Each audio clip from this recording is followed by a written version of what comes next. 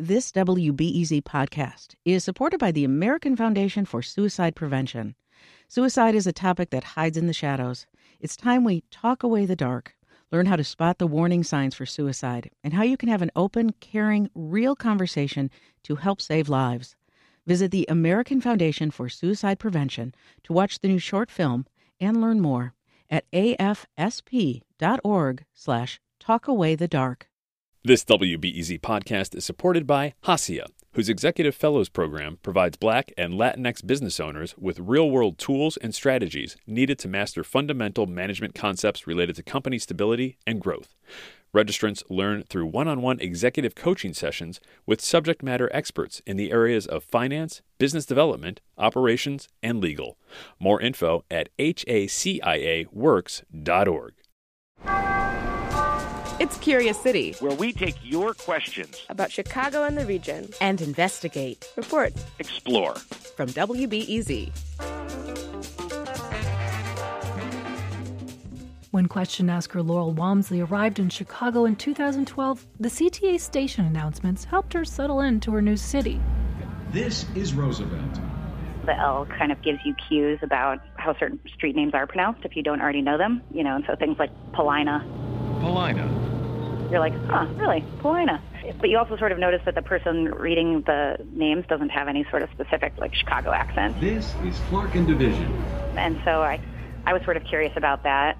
So Laurel wrote in asking, who was this guy behind the voice, and who at the CTA decided how he was going to say stuff? If he had to name just one person, it would probably be Graham Garfield.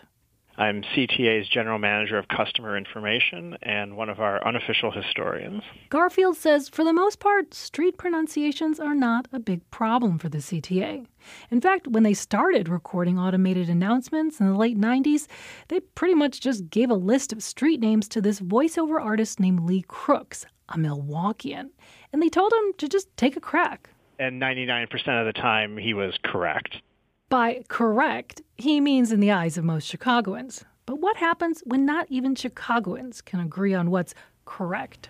We consult with local historians and community leaders. We use street guides.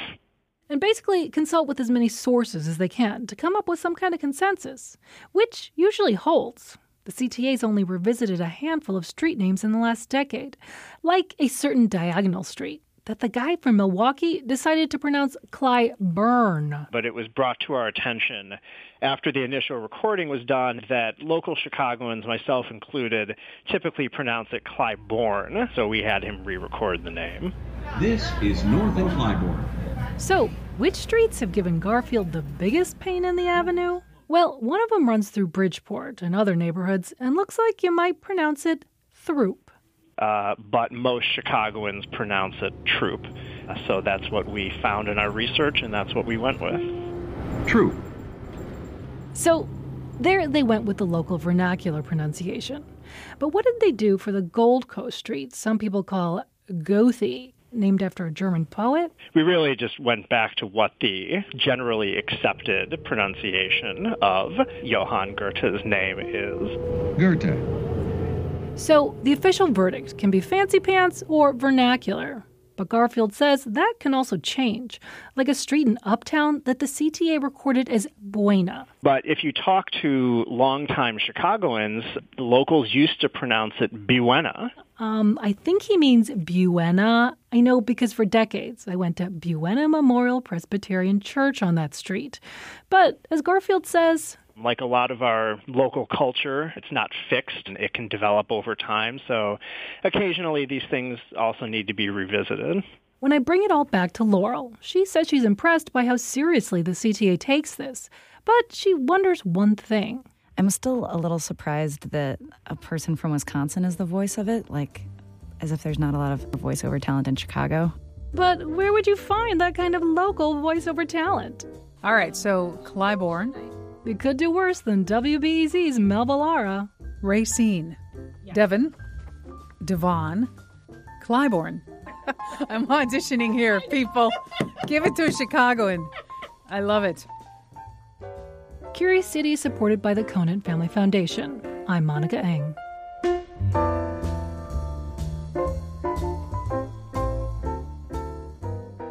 Hey, while I still have you, I want to let you know that in celebration of Cyber Monday, WBEZ's opened an online pop-up store featuring a brand new Curious City mug, plus exclusive WBEZ gear, mugs, t-shirts, socks, and more. But it's only available Monday, November 26th. Start your holiday shopping at wbez.org/shop. That's wbez.org/shop. And in honor of this story, Curious City audio producer Jesse Dukes and I have recorded this little musical treat just for you.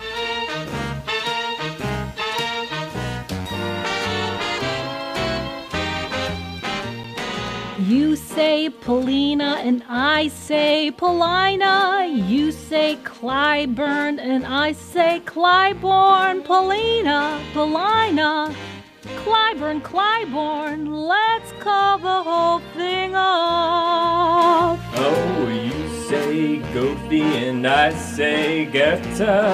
You say Troop Street, but I say it better. Goethe, Goethe, Troop Street, Troop. Let's call the whole thing off. But oh, goodness knows what the CTA will say. Oh, will that answer make the Curious City question asker's day? You say Monticello and I say Monticello. You say Racine, I say Racine. Monticello, Monticello. Racine. Let's call the whole thing off. You say Chicago and I say Chicago. You say Illinois and I say Illinois. Chicago, Chicago. Illinois. Let's call the whole thing off. Oh, let's call the whole thing off. Was I rolling? Yes. Hi, it's Terry Gross, the host of Fresh Air. We bring you in-depth, long-form interviews with actors, directors, musicians, authors, journalists, and more. Listen to our Peabody Award-winning Fresh Air podcast from WHYY and NPR. Thanks for listening to the news live on WBEZ and NPR. The WBEZ stream sounds great in the kitchen on your smart speaker and anywhere on the WBEZ app. Listen every day.